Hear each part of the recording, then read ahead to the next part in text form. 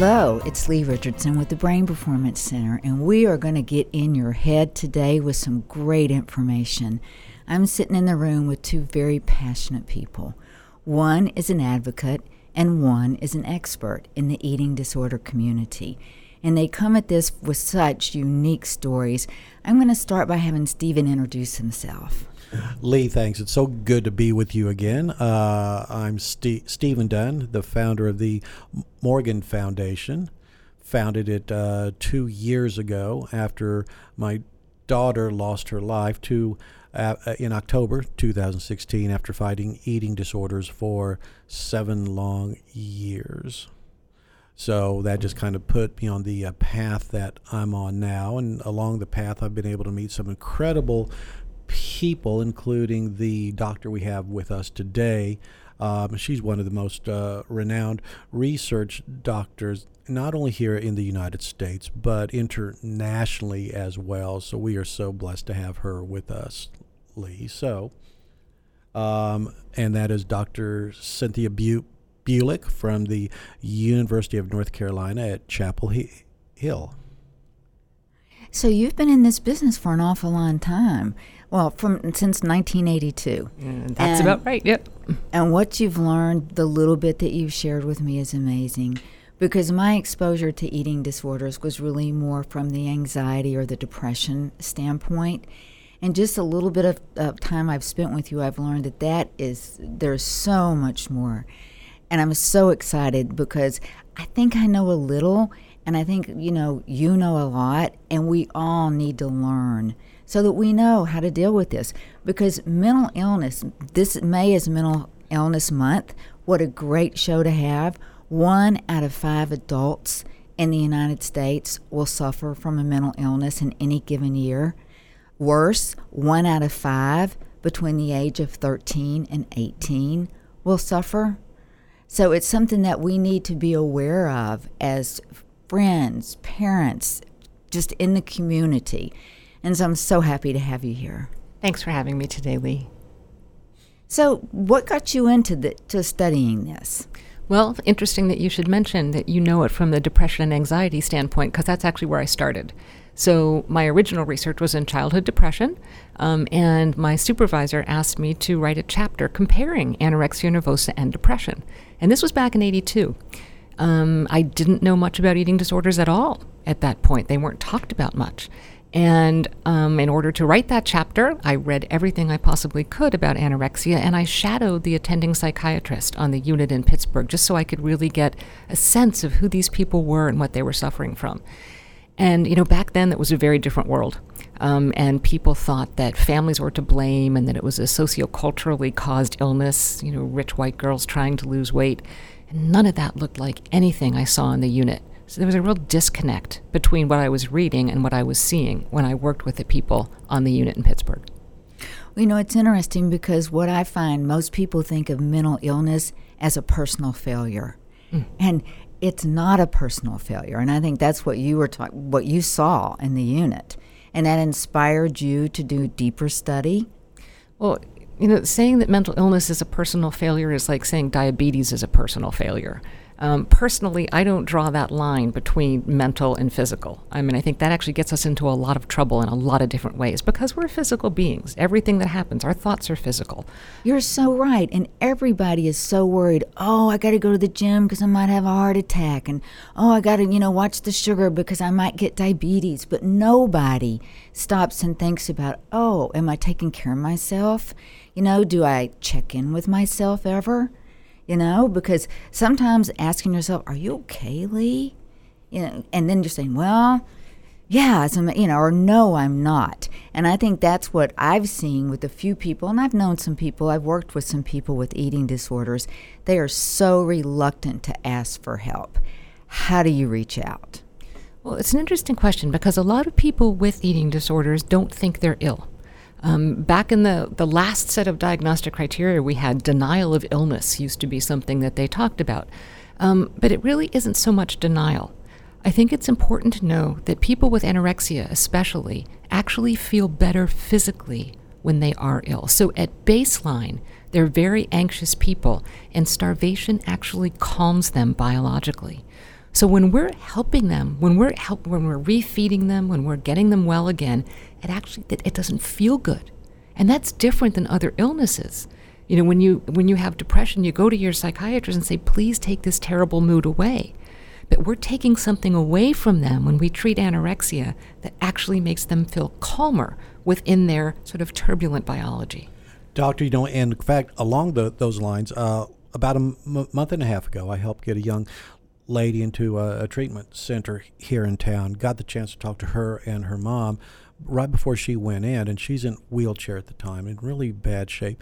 And she said, Steve, it hurts to eat, though.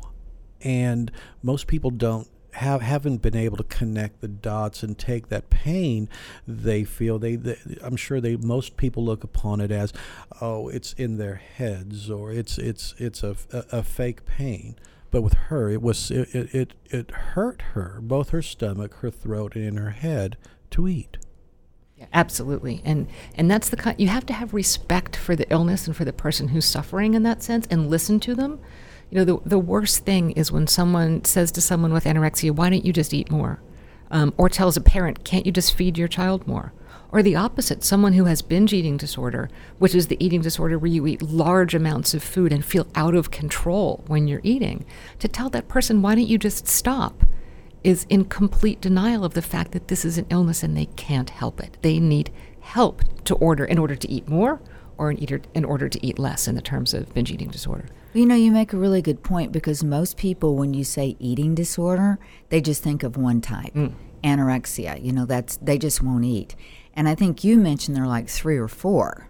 Right. So let's talk about the topography of eating disorders. So anorexia we talked about, that's the one, like you said, people lose a lot of weight. They're very thin most of the time, although not always. So we have this new category now, atypical anorexia nervosa, where they have all of the features of the disorder, and they might have lost a lot of weight, but they're still in the normal or overweight range. But their bodies are still starving. Second is bulimia nervosa, where people have binge episodes where they eat large amounts of food and feel out of control, and then they couple that with purging, either self-induced vomiting, laxative use, excessive exercise. But then what does that do to the gut? Oh, it's terrible. It's disruptive. In fact, you know, on our unit, the most common consults that we call are the GI docs, because, you know, gastrointestinal problems are rampant in people with anorexia and bulimia. And then the third eating disorder, the most common one, is binge eating disorder. And that's that binge eating behavior, but in the absence of any kind of purging. And so often, but not always, that's associated with being overweight or obese. Well, you know, you made an important point in that the eating disorders knows everyone, not just one age or one ethnic group. It touches everyone. That's right. All the myths are wrong. And, you know, I've spent my career busting myths. I published a book a bunch of years ago called Midlife Eating Disorders, just to open people's eyes to the fact that people don't grow out of this illness. You know, we see a lot of people in middle age and beyond who have all of these eating disorders. In fact, one of the things I was talking about last night, an event that we had, that you also see eating disorders in the geriatric population. And that's often very overlooked. But if you just look at care facilities, there are all sorts of problems. And interestingly, laxative abuse is one of the biggest ones, because that continues, you know, that's something they hand them out like candy in some facilities. And that you can become addicted to those just like you can with other substances. So you've done some pretty interesting research that really kind of peels the onion. Tell us a little bit about that. Sure. So my work has really spanned the gamut, all the way from animal research to clinical trials to twin studies to population studies. But the main thing that we're focusing on now is the genetics of eating disorders. And ultimately, the goal is to put together environmental risk factors and genetic risk factors to see how they interact, because we know that both play a role. But most importantly, we know that genetics influences all 3 of those disorders. In fact, about 50% of liability to anorexia is due to genetic factors. But what we're doing now is actually digging deeper, and we're doing genome-wide association studies to figure out where on the genome those differences lie between people who have the illness and people who don't, and what those genes actually do.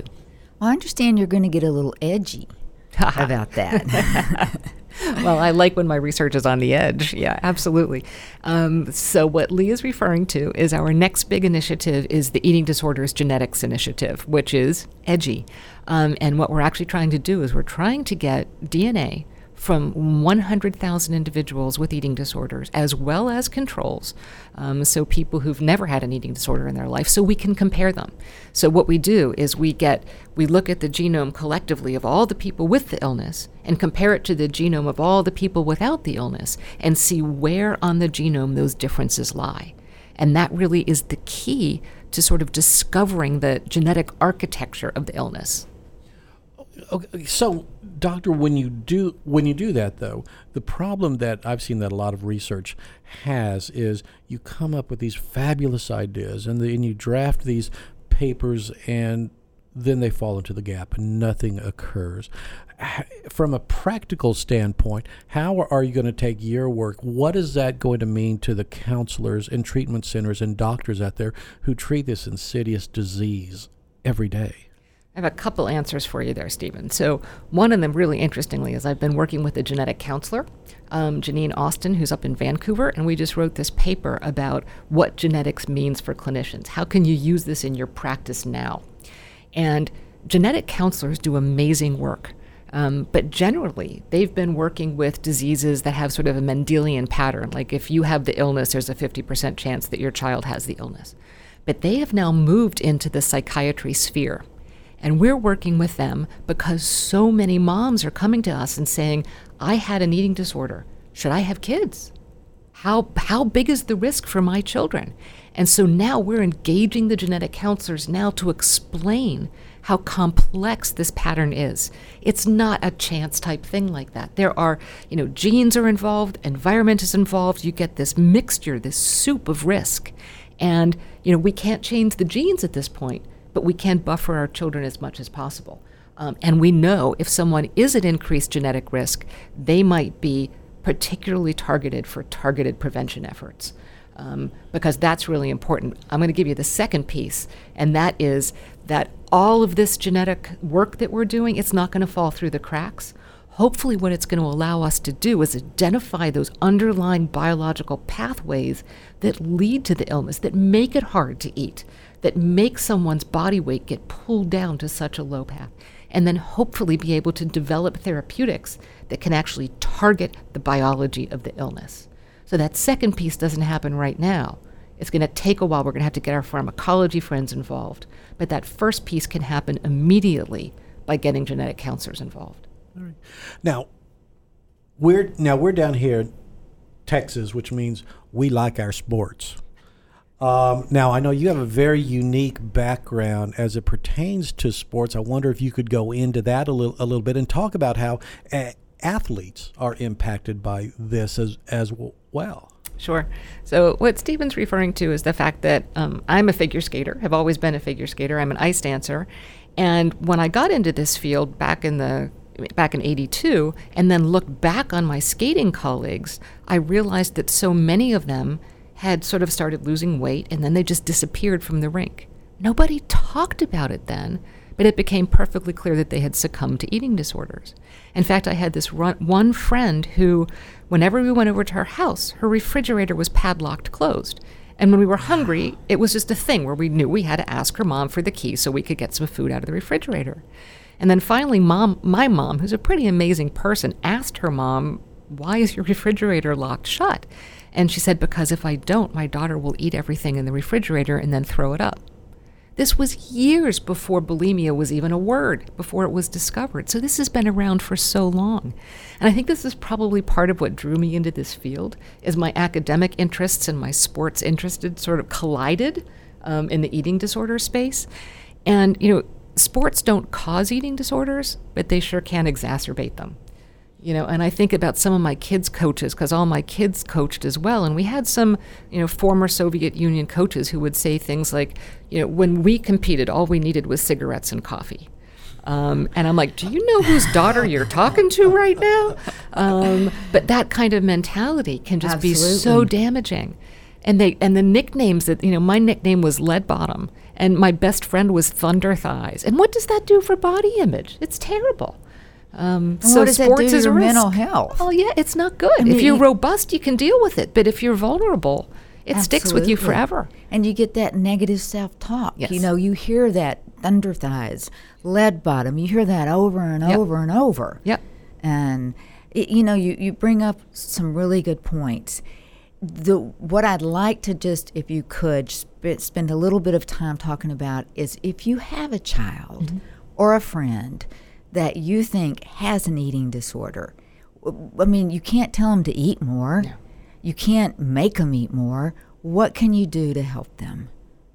It's so interesting because it's easier for them to talk to a loved one or a friend about alcohol, about depression, about suicide, about sex. The hardest thing for people to talk to their friends and loved ones about are eating disorders. It's really interesting. I mean, we've even seen in medical school, before I went to UNC, there was a medical student who died from anorexia the year before I got there. Everybody knew she had anorexia, but nobody talked with her about it. And what I always tell people is you need to approach people with firm compassion. You need to understand that the behavior is driven by enormous anxiety, and what you have to convey is your deep concern for the person's welfare. And there's a chance that they're going to get really angry with you. But the alternative, as unfortunately we know, could potentially be death, because anorexia has the highest mortality rate of any psychiatric disorder. So approach with firm compassion, tell them you're concerned about them, and the most important first step is to get a comprehensive evaluation. Sometimes people are afraid if you get a referral to a psychologist, that means that you're going to be in therapy for your entire life. And you might take your loved one in for an evaluation. I don't care if it's to a dietitian who understands eating disorders, a psychologist, a psychiatrist, but someone who's going to do a comprehensive eval and let you know where things stand, and then make an appropriate referral. And if there's nothing wrong, then at least you have a baseline. And if things do get worse, you can compare it to that baseline. But isn't that also an issue, though? We know, for example, in a standard 3-year medical school curriculum, on average, our young doctors are getting 1 hour of training on eating disorders. So as a result, we have a tremendous number of doctors, counselors who don't know about the disease, don't understand it, misdiagnoses. What can people do to make sure that the people they go to actually know what they're talking about? Yeah, unfortunately, I think most physicians learn more about eating disorders from People magazine than they do from their medical school curriculum, which is horrible. Is there a website? Is there an organization nationwide? Yes, so UNC has actually just been named the National Center of Excellence for Eating Disorders by the Substance Abuse and Mental Health Administration, and our job is to train clinicians of all sorts and educators and trainers in evidence-based information about eating disorders. That website is NCEED, or NCEEDUS.org, and over the next 5 years, we're going to be rolling out our Information Resource Center as well as online trainings. So we're going to teach primary care physicians how to do an eating disorders eval. We're going to teach trainers how to approach athletes and ask the right questions. And we're going to teach evidence-based psychotherapy skills to clinicians. And that is our mission. This country has needed that for so long, and we are so honored to be the seat of this new center of excellence. That is an honor, and that's something that I think we can attribute to your efforts and the energy that you've put into figuring it out, because you just don't talk about eating disorders. Nobody talks about that. Nobody wants to admit it. Nobody, they eat enough. Don't worry about it. Well, but men really don't get, boys and men really don't get this disease, though. It's just women thing. Really? Isn't it? Oh, Stephen, how wrong you are. And I think this is one of the mantras that we all need to hear over and over again. Eating disorders don't discriminate. They don't care what sex you are. They don't care how much money you make. They don't care what color you are or what your ancestry is. They strike anyone at any time. Statistically, we see more women with anorexia and bulimia, but in part that's because those diagnostic criteria were built around female cases. If we change the definition to include other sorts of things like abusing steroids to get more muscular or being more focused on your body fat rather than your body weight, all of a sudden you start seeing the number of male cases going up. So physicians have to have it on their radar screen at all times. Not only physicians, but counselors. Absolutely. You know, I think, look at myself, and I hate to tell you how little I know about it. Particularly, now I know brainwaves are genetic. They're just as genetic as anything else. But I didn't know that eating disorders were genetic. And, you know, so for someone like myself, how do I educate myself? Well, going to NCD.org, NCDUS.org is going to be a great place. And that what you just said is precisely why we're there. Because we want to make sure that clinicians who might not be eating disorders clinicians have the basic tools. You know, because all of us, I'm a clinical psychologist by training, you know, and I know how to evaluate depression, anxiety, schizophrenia, whatever.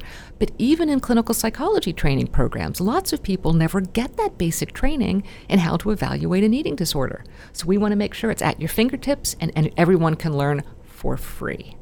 And everyone means everyone. Everyone. Anybody can go to that website and look at that information. Yeah. That is amazing. Right. It's got to be free, because when you charge hundreds of dollars, sometimes thousands of dollars to learn how to do an intervention, people can't afford that, and they can't take time off of work. But if it's on the web and if it's archived and they can do it in their fluffy boots and pajamas, that's the way to teach people. Well, you just signed me up. When you said fluffy boots and pajamas and my puppies beside me. And your puppies, yes. Yeah. Well, it is truly amazing. And when you look just in general, how many people suffer from eating disorders? So the estimate in the States is around 10 million. But the actual prevalence estimate's about 1% for anorexia, about 2% for bulimia, and 3.5% for binge eating disorder. That surprises me. So altogether, about 5% of the population probably has an eating disorder at some point during their life. You say at some point during your life, because I can hear clients say, "Oh, well, she'll outgrow it." No. That's actually a really important one. So many people will say that they think it might be a passing phase. It is not. If we see someone who comes in with sub-threshold symptoms, they don't quite meet a diagnostic criteria, the next time we see them, it's much more likely that they're going to have a full-fledged disorder rather than those symptoms having evolved. So it tends to go up and get worse rather than go down and resolve. So don't close your eyes. No and way. Hold your breath. Stay vigilant. And hope it's going to go away, because it's not. No. So just as we wind down and we close, as a mom, I raised 2 boys, and I'm sure I'll have grandchildren at some point. What would I see in my home?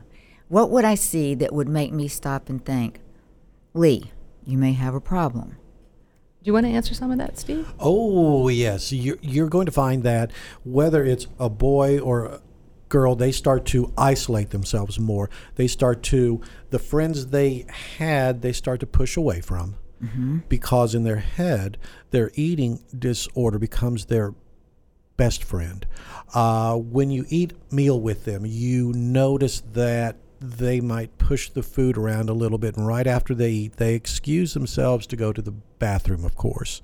They might eat at strange times of the day and strange combinations of food, but I think it manifests itself in their personalities and how they look upon themselves and their friends. And the one thing that I've said, the number of talks I've got to give. Excuse me, that sounds really got to give. I tell people in schools, if you believe you have a friend who's afflicted with this disease, talk to the counselor at school, talk to their teachers, talk to their mom and dad. You're not going to be ratting them out. You could be saving their life. And that comes from your heart. I know it does, because I know the Morgan story. And if any of you want more information, you can visit themorganfoundation.org and learn more about what Stephen has been through. And as you go, now I hope we've opened some eyes. That's really what I hope as a result of this podcast, is we've opened some eyes. And if nothing else, people are starting to understand it's a problem. It's an issue. They're not going to outgrow it. It's not going to go away. They need help. And but what I heard you say is be compassionate, reach out, put some effort there. So I thank you both so much for being here today. And I'm going to go to that website. And for those of you that can't remember it, just Google eating disorder, UNC. Anything else that they should Google? And if you Google the National Center of Excellence for Eating Disorders, that will get you up to that resource library that we have. That is excellent. And May is Mental Health Month, so I encourage you, there's a lot of good information out there. There's the National Alliance of Mental Illness, NAMI. Go to that website, look and see, educate yourself. Don't just stay worried about your physical health. Start to worry about your mental health.